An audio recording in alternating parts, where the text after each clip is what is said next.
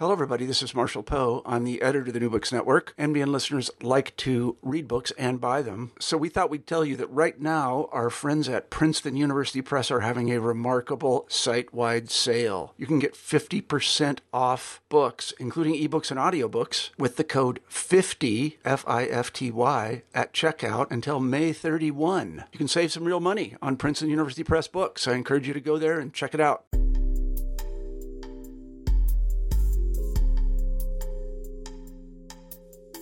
Hello and welcome to New Books and Gender Studies, a podcast from the New Books Network.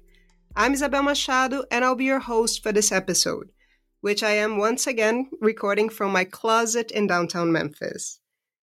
Almost a year ago, on my second interview for this podcast, I talked to Howard Phillips Smith about Unveiling the Muse, the Lost History of Gay Carnival in New Orleans. I invited him back here today to tell us about his follow-up book, Southern Decadence in New Orleans.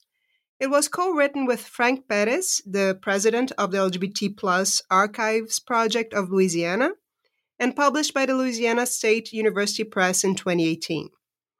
Southern Decadence in New Orleans provides the first comprehensive historical look at the other important event in the LGBTQ calendar of the Crescent City. Howard Phillips Smith, welcome back to New Books and Gender Studies. Good to be back.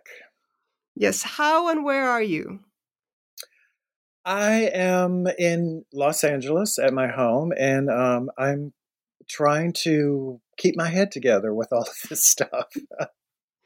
Yeah, we're trying to hang in there.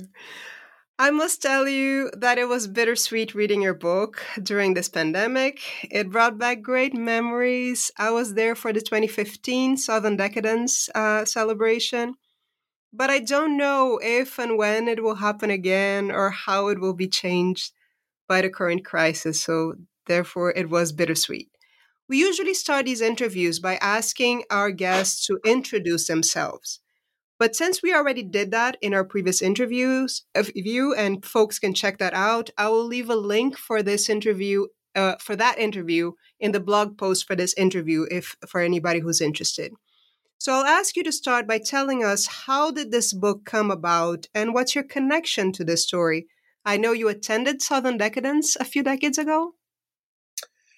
Yes, when I lived in New Orleans, which was really during the late 70s, early 80s, and I became, a part of the gay community in New Orleans. Southern Decadence was just something that happened every year. No one that I knew gave it a second thought. You know, it's almost Labor Day. It's going to be Southern Decadence. What are you going to wear? What kind of drag are you going to wear? It just, all of a sudden it popped up. It was really hot. It's in the hottest part of the summer. And I did attend a couple of early 80s Decadence bar crawls with everybody. But the wonderful thing was you could just figure out where it was during the day. It was always the Sunday before Labor Day. And then if you got tired, you could just bow out. It wasn't like you had to stay, the whole time, the whole day. Because it was basically in the early 80s was a barrage on all the straight bars is the way I remember it. So it was shock, it was visibility, it was shock, it was crazy drag, it was just fun, friends. So that's how I knew it. And as I was researching Unveiling the Muse and another project that I was working on, another New Orleans history project, I came into contact with someone I knew. I reestablished that contact with Blanche, who was a bartender at the Golden Lantern. The Golden Lantern was the center of Southern Decadence at that time during the 80s. His real name was Ed Norton, and he had moved, this was in the early 2000s, and he had moved back to Alabama. This is where he was from. So through some friends in New Orleans, I got back in contact with him, and we corresponded and talked on the phone for really a couple of years, just really capturing his life in New Orleans and what he had experienced in especially Southern Decadence. So that was really interesting to me to see his perspective, and I just kind of put that aside. And then as I was working on Unveiling the Muse, I became more interested in Southern Decadence as sort of the mirror image of Carnival. It's at the other end of the calendar. It's costuming, it's parading.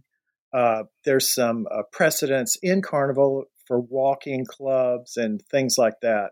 Because Southern Decadence is really just a costume walking parade throughout the French Quarter. So with that kind of a renewed interest, I read something that really shocked me. The original founders of Southern Decadence were still alive and living in New Orleans, most of them. And what my perception of Decadence was a completely gay event. It was just, let's get in drag, let's parade around the French Quarter, let's have a good time. However, the founders of Southern Decadence were gay, straight, black, and white. There were a very mixed group of friends who started the celebration in 1972. So I got in contact with the founders. They lived on Magazine Street, uptown New Orleans. And on one of my research trips to New Orleans, I visited them, and we really clicked. And I saw the potential for writing about this early history. And it just so happened I had a meeting with Frank Perez that same day in the afternoon. So we were talking, and he was researching John Kennedy Toole and his letters at the time. And we were just talking. I just turned to him and I said, Frank, would you be interested in collaborating with me on a Southern Decadence project? I think I can write about the first phase of it, the first decade. And then the 80s and 90s, I think I've got that covered as it segued into this gay celebration. I don't really know what's been happening in the last 20 years, but you have your finger on the pulse. He knew many of the grand marshals of Southern Decadence. This was probably 2015, 2016 that we started talking about this. So I said, could you write about the third phase of Decadence when it really exploded? So that was that was the last puzzle piece. So we felt that we could put together this book with some, accuracy, historic accuracy. And our goal was to really take a snapshot of Decadence for the book. That was 2016. So we wanted to just talk about everything that was happening with Decadence, the parade itself. And then I was lucky enough to enlist the aid of a young photographer to come and actually embed in the entourages for Southern Decadence and photograph the events. So there was a lot of grants and, cajoling people to donate to plane tickets for people to come to New Orleans. So, and then to put the icing on the cake, one of the founders of Decadence, Robert Laurent, had filmed some of these processions with his Super 8 camera. They were in bad shape. So I again had to get grant money to restore these films, which we've done. And luckily, because of a strong collection of Tulane, Maureen Block, who is the so-called mother of Southern Decadence, and other people who were interested in Tulane, we approached Tulane to donate all of their physical items and this restored film of the early Decadence to Tulane and establishing the Southern Decadence Archive at Tulane, which happened. So that's kind of the broad sweep of the book. And it's amazing that in the process, right, you created this archive that will be around and folks can check out. That's wonderful. It was much needed, Isabel. I think as people generate items and photographs and posters for the Decadents. They need to save it and always think about donating. So I think that's happening, hopefully. That's wonderful. So as you mentioned, there is the book has this frame, right? This snapshot of the 2016 celebration, and in that Right. section, we follow the 4 grand marshals as they prepare and participate in the Sunday big event. We learn Right. about the days of fundraising that lead to the festivities. And I was really impressed by the variety of events, right? We have drag shows and crawfish boils, historical tours, and the Buy a Boy auction. Tell us a bit about this fundraising process. What are they raising funds for? And but first, tell folks who might not know it, what is a Grand Marshal? Well, the Grand Marshal is the king or queen of decadence. They are the ruler of decadence. The Grand Marshal is always selected by a previous Grand Marshal. That's written in stone. That's one of the traditions that cannot be broken.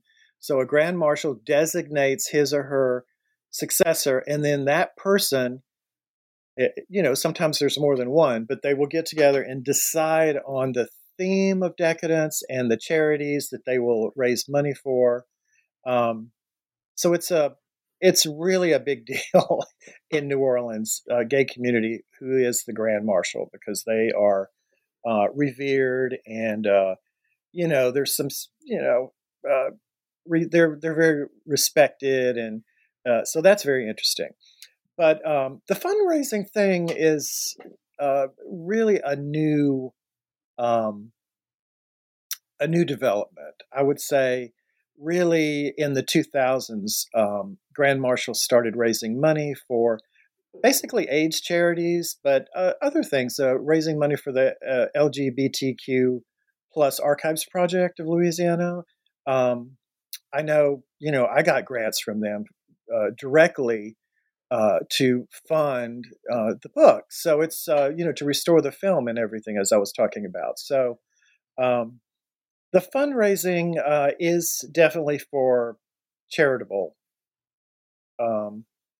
agencies like No Age, which is the elderly gay senior housing project. So they're really plugged into benefiting the community. Yeah. One thing I forgot to ask you earlier, because again, folks listening to this might not know Southern Decadence. Give us a picture of the scope of this thing, how many people attend, and the economic impact of the festivities today. Well, at least until last year. Yeah, for the past, I would say for the past 10 years, it has been a huge, huge deal. 10, 15 years. Hundreds of thousands of, it's a worldwide destination now. Hundreds of thousands of primarily gay men come to the city, rent hotel rooms, go to the restaurants, and participate, by viewing the parade on the Sunday. Now, originally, it was just the Sunday walking parade, but now it's a whole week of festivity. So you really need to get to New Orleans a week before the Sunday, and then there's all of these bar-sponsored block parties and different. There's a Friday night drag show. This is a tradition now at the Golden Lantern. So there's the scope of what it is builds up. The momentum builds up with these different events during the week, and then on Sunday is the big parade, which goes through the French Quarter. Mm-hmm. Yeah, economic impact, millions of dollars, millions.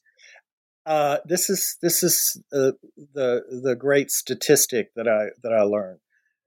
Carnival is the number one money generator for New Orleans, but there's growing statistical proof that Decadence may be the second largest for the city. Yes. Wow. Which is mind-blowing. Yes. But it's important.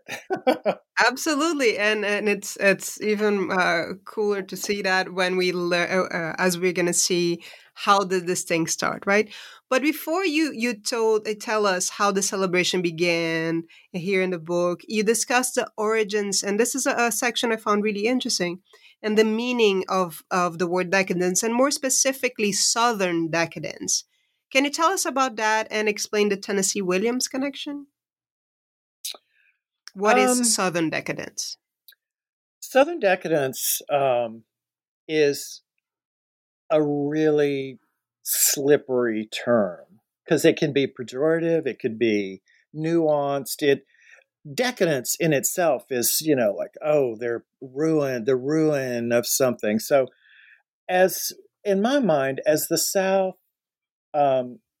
was defeated in the Civil War, there is this odd kind of flavor that people reference about the South going through this ruin, like the plantations are in ruin, and then it's just this sort of march toward ruin and self-indulgence, so that's kind of where people understand it today. And there's all these it's almost a cliche reference. You go, oh, it's Southern Gothic, it's Southern decadence, it's this kind of wallowing in amusement, this type of thing. That's one take on it. But another take is, it's this sort of atmosphere that Tennessee Williams plugged into, especially with Streetcar Named Desire, where you have Blanche, who comes from Mississippi, and her family's plantation is in ruin. Again, you have this sense of ruin, and she's come to New Orleans as a last resort, and she, dreams of the time when she went to parties and cotillions, and so it's this kind of longing for this kind of opulent lifestyle, I guess. So many writers have tapped into the Southern decadence thing. So yeah, sorry, go ahead. Well, does that make sense? I mean, it's a slippery term, but yeah, with the event, what I felt was this was a critique, but also a camp appropriation of this old South nostalgia, right? Nostalgia, yeah. The camp. In fact, the person who really named the whole thing, the Southern decadence, Robert Laurent, it did use it as sort of a critique in camp. So I think that's a good way to encapsulate it. It's critiquing it.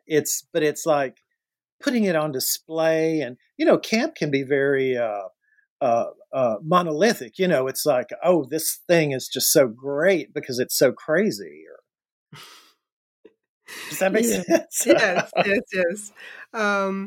So you have a chapter here that traces this metamorphosis of the French Quarter into a tourist destination.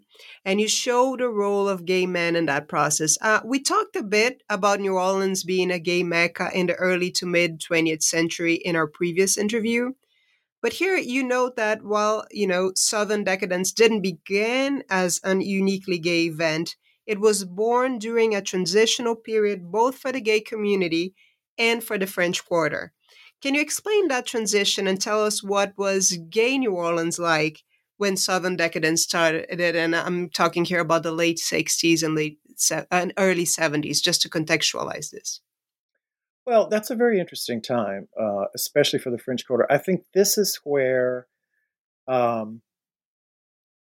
people started thinking of New Orleans as a tourist destination. Oh, I want to go to New Orleans and spend the weekend, or go taste some of the interesting food there, or maybe tour the plantation. So all of this kind of propaganda had been promulgated, decades before that, especially during the 50s. But I think people really started coming to New Orleans in the 70s. And the gay scene in New Orleans in the 60s and 70s was very much underground. You had the Carnival crews who, were well established at this point, but they were not openly visible to the population of the tourists when they came to town. So this was still kind of under wraps. Now, you did have the gay bars in the French Quarter, the gay and lesbian bars. There were a lot of lesbian bars at this time. So that was another destination for the queer community outside of New Orleans, but that was slowly building up. So it wasn't anything overt at that time, and um, at the time that Southern Decadence had started, there was this core group of people who had really moved back to New Orleans, I think, because um, guys from Lafayette, from Baton Rouge, even from Chicago and New York, they came back to New Orleans. They were very close friends, and so they started uh, doing, bar hopping and playing cards and that type of thing. So that's kind of how Decadence got started. Mm-hmm. So yeah, as like you, I was surprised to find that in its inception, this was not exactly a gay or a queer event, but it was a celebration that brought together a group of misfits, right, from the product of the 1960s and 70s counterculture, I would say, folks who felt like outcasts. Who were these people, and how did they meet the original Decadents? Well, this was such a surprise, I think, for a lot of people because um, 9 times out of 10, when you talk to someone in New Orleans in the gay community, it's like, oh, Decadence is gay. It's always been gay. But but that's why this book is so important, I think, because you had this group of friends, like I was saying, and they some of them had met at college in Lafayette, Baton Rouge. It was sort of this end of the hippie culture. They were interested in music and film and that type of thing. Um, and when these friends got together, and there was some of them had another friend that might be good for the group, they would bring them into the group, and they became very close, is my understanding, and they're all still close today. Um, that's what started all of this, and I guess by chance. Well, let's go to the 1972 to Chicago. This was early in the year when one of their members was graduating from college in Chicago. So a lot of the friends went to Chicago, and some other friends tagged along, and they had such a great time in Chicago that when several of them moved to New Orleans, they just wanted to stay together. So they moved to New Orleans and continued that friendship. And they would uh, get together weekly to play cards or to go to bars in the French Quarter. But they were always there was this core group of people, and they were very witty and camp and sarcastic and that type of thing. So they really enjoyed just the banter and going out and doing that type of thing in the French Quarter. And so we have that set up already for 1972 when one of the friends, Michael Evers, and his partner, David Randolph. Well, David Randolph had a house in Treme. A lot of gay men would buy houses in Treme and fix them up, that type of thing. So they moved in together in Treme, and David Randolph's father died. He had a business up north, so he had to go take care of that. So Michael Evers said, "Well, let's all get together. Let's throw a party at Belle Reve," is what they call their house, of course, with the Tennessee Williams connection. So they did. They threw this party, and Robert Laurent did this really great invitation and sent it out to their core friends. And so they got together, and there was a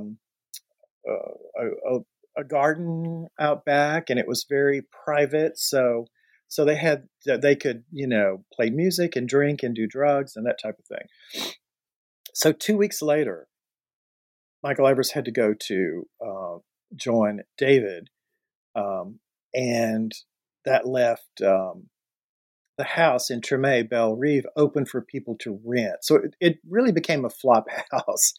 If friends didn't have a lot of money, they could stay there. And so there was like several people living there at one time. So you have this kind of communal atmosphere going on until 1973. And that's when Robert Laurent, again, who I feel is the mastermind behind this whole thing, said, "Oh, we love this Metaxas bar." Several friends had discovered Metaxas bar, which was next to their little grocery store. And it was just a hole in the wall, but it was very cheap booze. And they liked the atmosphere there. It was very decadent, And so they just decided, so the invitation went out for Southern Decadence again.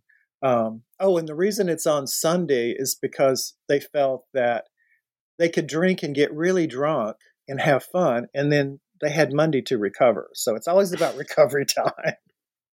So he said, "Well, let's get in costume. What do you guys think about getting in costume and going to the bar, and then let's all walk back to Belle Reve and have our party?"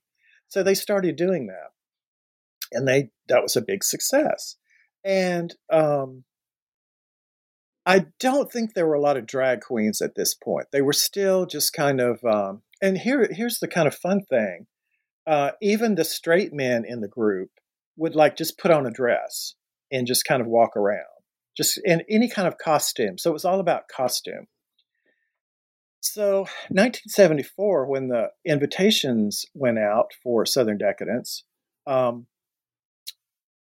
Frederick Wright, this friend of theirs, whom they all adored, was named Grand Marshal.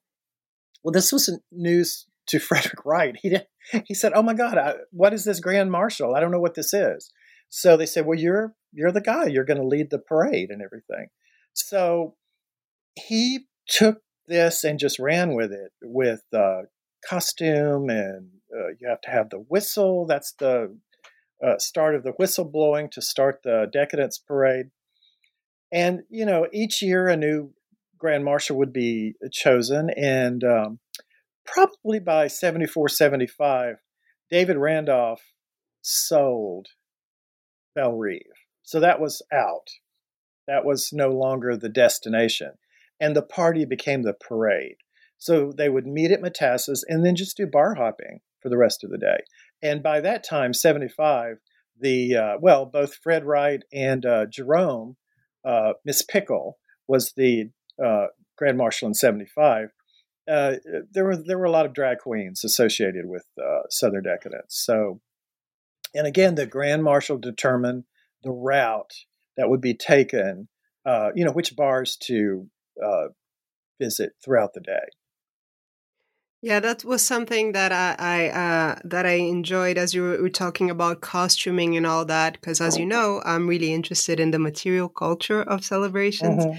So this idea of the costumes and clothes as a form of defiance, there are a couple of examples that I found really interesting. First is that, of course, except for Fat Tuesday or Shrove Tuesday, it was illegal, right, to appear in drag in the streets of New Orleans by that time. And I learned here that the first Grand Marshal was a Black gay man parading as Uncle Sam, that I loved. And yes. But a side note, I love that invitation. And I'll try to add it to the blog post so that folks can see it as well. I'll ask you the invitation. Yes. The invitations, we're very lucky that Robert and his friends saved all of these invitations. They're just incredible documents, just how this whole thing came about and what the people saw. I mean, it's a way to get people excited. These invitations were so camp and so fun. For example, Miss Pickle's invitation was Chris Owens, who is a Bourbon Street entertainer, was standing on top of the Superdome. That was the year the Superdome opened. So she's like a burlesque Godzilla on top of the Superdome. That was the invitation. But then Jerome said, "Oh, well, I've got to go in drag as Chris Owens." So he was Chris Owens in drag as the Grand Marshal. But from our perspective, it's just, you don't get the impact like you were saying. Like, this was daring to be out in the streets in drag during the day. This isn't and it's drag not in Mardi a Gras. bar, and it's not Mardi Gras. You're not in drag performing at a bar, which that's pretty okay. You could get away with it. There were drag bars. That was entertainment.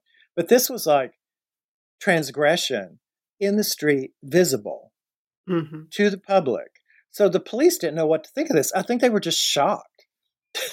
So they didn't do anything. But this was chipping away at this Jim Crow, immoral presentation, your gender presentation in public. This was chipping away at it because straight men were wearing dresses, and one guy went as Indira Gandhi. I mean, it's just so camp, so fun. They were having fun. They knew it was fun. But not everybody was on board, right? In 1977, the religious conservatives already started protesting. How was that? Well, they kept going. They just kept going. I think anytime you're visible like that, transgressive visibility, you're going to have the religious right coming out for you. So I think it wasn't coordinated. It wasn't powerful enough to do anything at that time. But yeah, I think because this was just right? It's already as early as 1977. Folks are already starting to complain about. 77 was was Anita Bryant. There was a big backlash. So anything like that. So I'm just thinking that since this was such this was not an easy target. The Southern Decadence walking parade at this time was not an easy target because the route was always different. So it wasn't. They didn't really know where the parade was going to be, so it was really hard to coordinate a lot of people to protest. So that was the strength of this kind of guerrilla parading at this point. Do you see what I mean? Yeah. So you talk then about the process of the gaying of decadence, and you have here 1980 as an important turning point.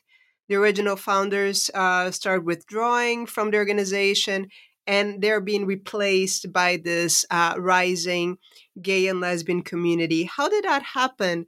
And I'm interested in learning a little bit more about how drag becomes central to the parade's identity. Yeah, this is so interesting. I've been thinking about this. I was especially interested in why gay visibility was really powerful during the 80s. And I think the Southern Decadence had something to do with it. I think that really spurred a lot of people who, off and on participated in Southern Decadence to come out of the closet and be more visible during the year. So let's look at 1980. 1980 was huge for Southern Decadence. I don't have the official number for the participants, but it was hundreds. People got the invitation, they invited their friends, so it had really built up this momentum. Tom Tippin was the Grand Marshal. He's the brother of Maureen Block, and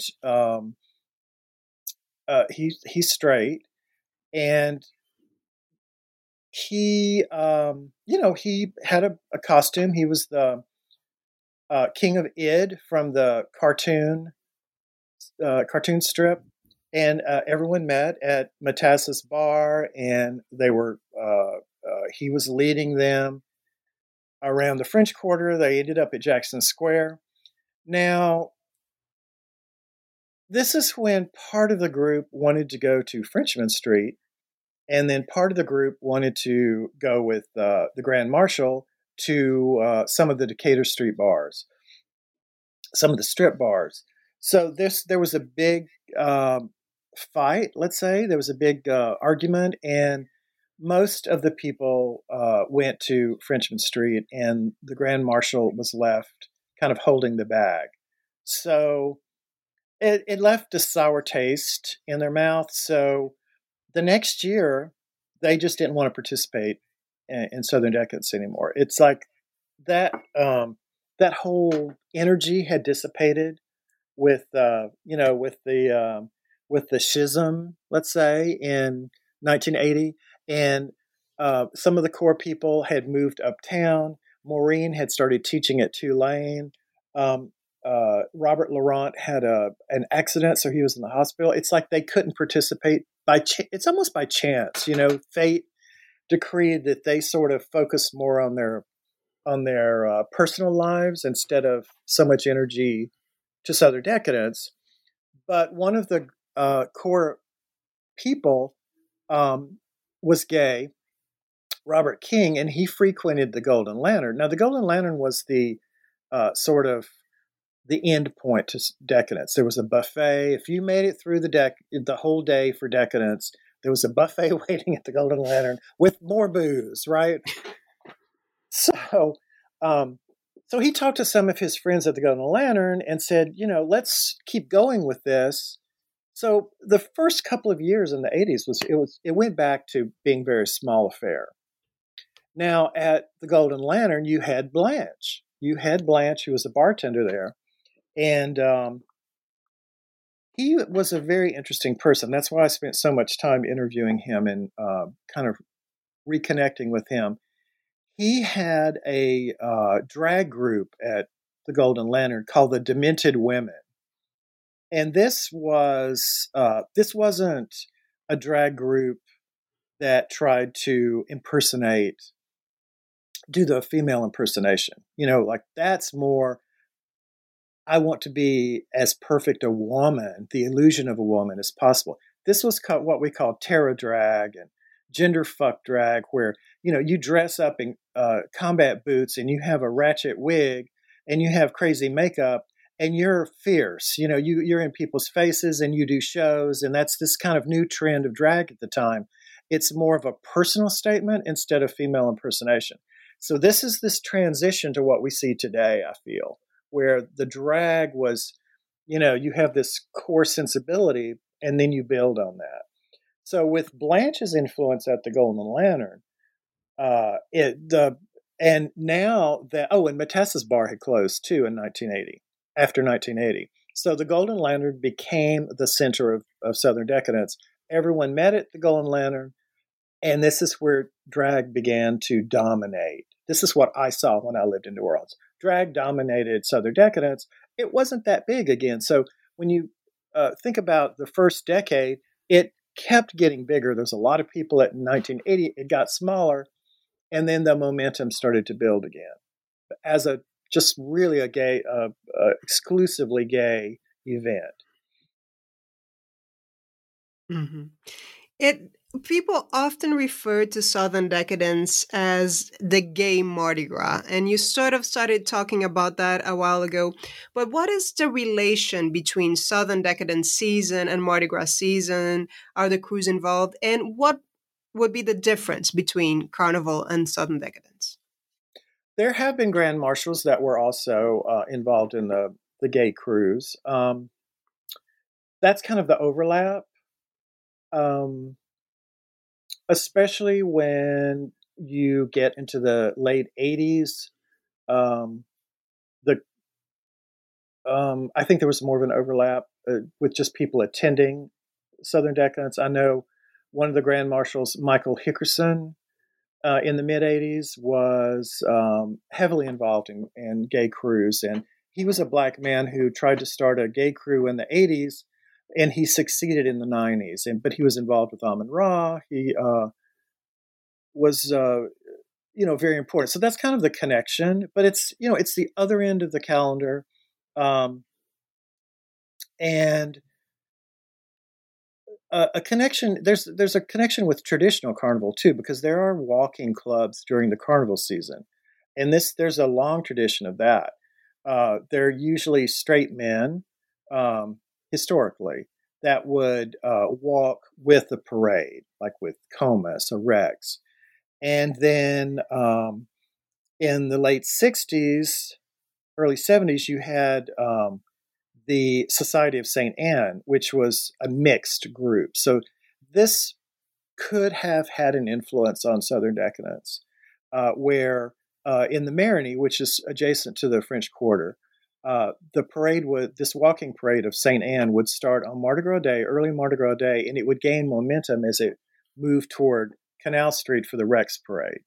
And during AIDS, friends and loved ones who had died, their ashes would be then taken and scattered in the Mississippi River. So it was it became a very ritual cleansing type healing walking parade. So the precedent of walking parade, nowadays we have walking parades with women centered around the French Quarter. And there's a nice book, Downtown Mardi Gras, that focuses on these new walking clubs. So walking clubs were and are still very important for New Orleans celebrations. Mm-hmm. Go ahead. Sorry? No, just as you were mentioning, right, that and you note here that the AIDS crisis hit just as Southern Decadence was becoming a more gay or queer-centric event. And this is something that you mention in both of your books, is how despite this devastation, the epidemic also brings community together. So how are these informal ways of organizing as a Mardi Gras crew or through Southern Decadence, how have they served as a means of community building and mutual aid? Yeah, this is a really interesting point because you have the gay crews who are already organized in the 80s, and then you have the Southern Decadence event, which was really used to disseminate information, and it was part of healing the community. So the epidemic, even though it was devastating, there were these groups that were already in place to help raise money and combat AIDS really early on. So I think there's a really good precedent here, a really good area here for someone to do research to see how these groups affected the AIDS crisis in New Orleans. Mm-hmm. So the next important turning point that you signal here is 1997, is when, after 25 years of very spontaneous revelry, the organizers decide to officialize the event. Can you explain that shift? Now, this is very interesting, and it's still controversial because there are the Southern Decadence purists who want a grand marshal to just go bar hopping. That's the tradition. And believe me, these traditions in New Orleans sometimes they're sacrosanct. But what's starting to happen in the 90s is it's just getting too big. The parade is hundreds and thousands of people now. So in 97, the Grand Marshal was approached by Larry Bagnaris, who worked for the city, and sort of the unofficial gay liaison with the city officials, and said, we've got to get ourselves together on this and get a permit where we can have the city acknowledge this as a real event, plus have the police to safeguard the event, and have services from the city like toilets and things like that, because it had really gotten big. So this was a really big deal. So the Grand Marshal, Miss Love, and Larry met with the mayor in the mayor's committee, and they succeeded in getting a permit. And that's where the event became more official. So that was a big turning point. So not everyone agreed with that. This was very tough to even get a consensus on this, but it did happen. I think it really saved Decadence, because otherwise I think it would have just gotten out of control, and perhaps the police would have had to do something to keep order. So I'm thinking this was a really smart move. I really have to say this ensured the continuation of Southern Decadence. Yeah, but the attacks from the religious groups also increased in that period, right? There were all these scandals going on. Can you tell us about that? Yeah, let me just mention that another factor in the '90s that that helped to explode Southern decadence was the internet. Yes. Sometimes we don't think about how important this has been in in disseminating all of this information. Uh, a key person, persons involved in decadence, and were Rip and Marcia Naquin Delane. Now, they published the Ambush magazine, which was a queer community magazine, very successful in New Orleans. Um, they originally came from Baton Rouge, and they moved to New Orleans and started Ambush magazine. And early on, in the early '90s, I mean the mid '90s, late '90s, they bought up all these .coms, like southerndecadence.com, New Orleans, gayneworleans.com, all these things, and put out information. So right away, when someone would search on Gay New Orleans, you would get the Southern Decadence Festival is coming up. So this really added to all these people that are coming to the city. So um, with this increase in visibility, I mean, it was just really a lot of people by the early 2000s. You have the religious right looking at decadence and trying to figure out how they can stop it, quite honestly. There was a religious figure on the West Bank in Marrero named Grant Storm. And quite honestly, I think he used this as a way for to get personal publicity in all of this, but he made it his, um, his crusade to stop decadence. So in 2002, he got some of his churchgoers to protest Southern decadence, and to complain to the mayor and the city and things like that. Well, not much happened. In 2003, he decided to videotape some of the goings on in the French Quarter, and this was really interesting. He did videotape. He went into bars and videotaped some of the films that were shown there, and presented this to the mayor. And he succeeded in getting a state representative, Martini was his name, to back him and say, "Oh, this is horrible," you know. And this representative, Martini, said, "Oh, New Orleans just is such a cesspit. It's immoral. They deserve all the murders and everything they get." So this is a huge reaction to Southern decadence, but it was not successful, and I'll outline that here.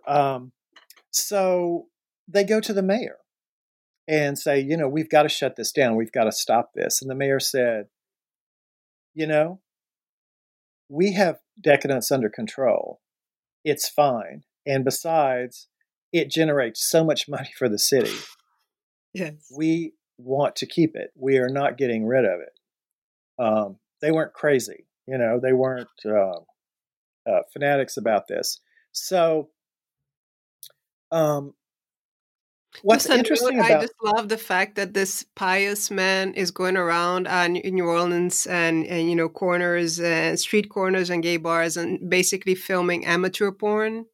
So that was strange. Well, they did. He and his followers did do physical demonstrations in the French Quarter in 2003, but the police kept everything under control. And Rip and Marcia, they knew what was going on, and they chimed into this to the mayor. They said, "We have out of towners that come in and they just go crazy.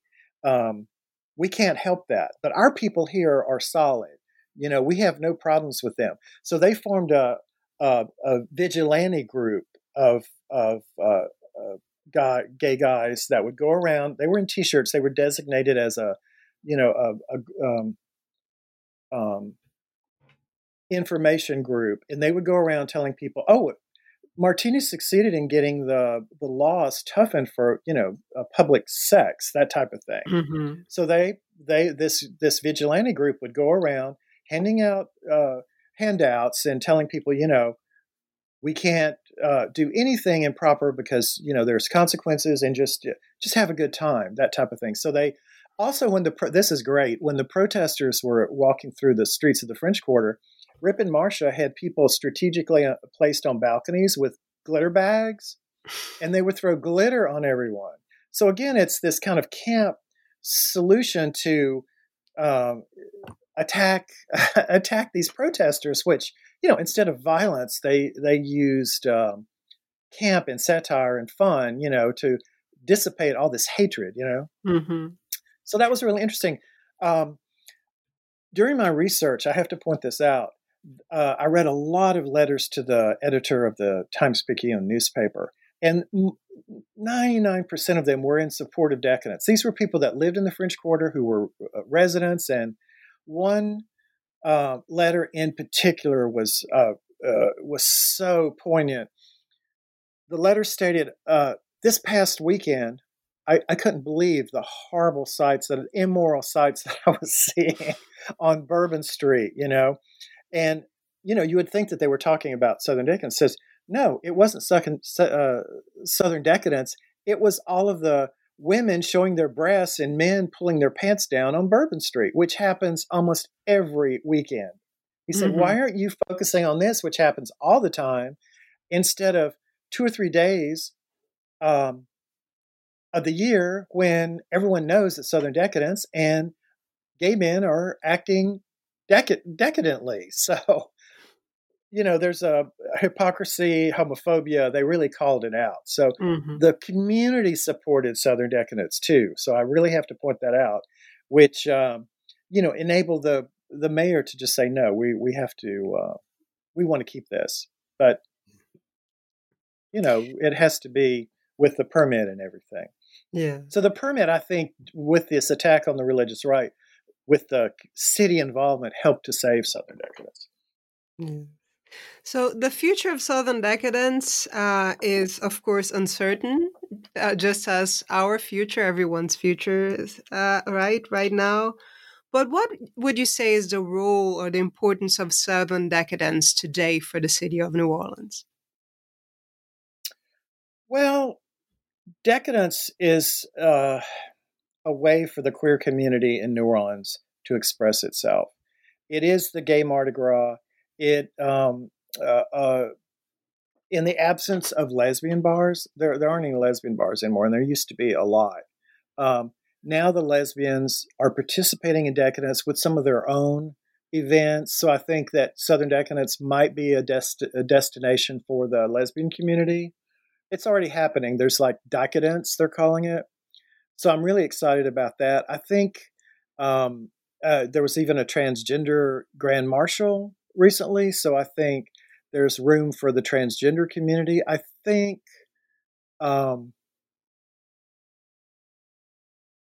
that it's a time for the city to focus on the queer community and to uplift the queer community, and for the queer community to celebrate all of its, successes. So I hope it comes back strong. I don't see why it wouldn't. There's a lot of support with it. I think it's here to stay. I'm thinking it may morph and change into something a little different, though. It may not be as big, but still having these grand marshals and visibility in the community, I think. So I will conclude this section of the interview with a question, well, a similar question as the one I concluded our previous interview, which is what was lost, right? Because we see a lot of gains with the mainstreaming of Southern decadence becoming such an important staple in the city's calendar. But what was lost when Southern decadence became mainstream? Well, I think this sort of cutting edge, avant-garde, creative spark, sort of underground, what can I do that would be the most outrageous? It's definitely more homogenized. I mean, the costumes are, they're more carnivalesque. I think maybe this creative spark, I think that's why some of the traditionalists like this sort of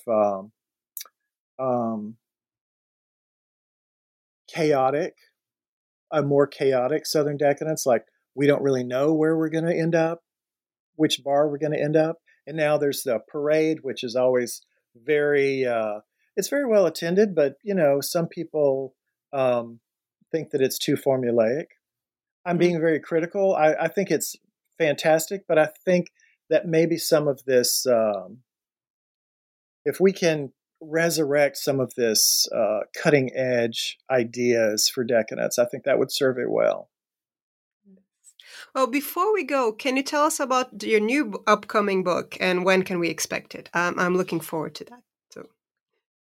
Well, I'm very excited about this upcoming book. It's called A Sojourn in Paradise, Jack Robinson in 1950s New Orleans. When I was researching my Carnival book, a major component of my research was the Jack Robinson archive in Memphis. And this was a photographer who lived in New Orleans in the late 40s, early 50s, was part of the underground artistic culture of that time, including the gay culture. I eventually moved to New York and became a fashion photographer, pretty well known at the time. And he retired, he came back to Memphis to help his mother. I think she was ill, but he gave up his big career working for Vogue and Deanna Vreeland, and he started working in stained glass design. And all of these negatives and photographs that he took were sort of hidden away in his apartment in Memphis. But when he died, his employer, who became his executor, discovered all of these negatives, and especially the ones in New York, the fashion ones. And in his will, Jack Robinson asked him to publish the images and have exhibitions and so forth. Well, the New Orleans ones were sort of hidden away as well. And when those started coming to light, they really became a time capsule of that time period. So the book, very briefly, I wanted to show the photographs as best as possible, very high quality printing. So there's 100 plates to the book. But my publisher wanted me to expand the scope of the book and talk about the artistic community, the gay community at this time. It just, there's really a really interesting brief time period in the early 50s when the artistic community flourished, the gay community flourished, and of course, this helped to found the gay cruise in the late 50s. So it's a very important snapshot of New Orleans gay culture, gay history, and the overall history in general, because there's a component of the art community at that time too, which I feel New Orleans has been overlooked with especially the gay community, but with the artistic community. And hopefully this book will bring all of this information out on a national, international level and show New Orleans for what it is. It's very important culturally during this time. Yes, I've been waiting for this book for a while now, and I hope I can come to, if you do I was going to say a premiere, but, a book event here in Memphis, I'll definitely be there. Well, we are planning. Yes. We are planning at the archive, but of course it's postponed. I just wanted to. Yes. Howard, thank you so much for coming back to the podcast. And to our listeners, thank you for tuning in to another episode of the New Books in Gender Studies, a podcast from the New Books Network. I just spoke to Howard Phillips Smith about his book, Southern Decadence in New Orleans. It was co-written with Frank Pettis and published by the Louisiana State University Press in 2018. I'm Isabel Machado, and until next time.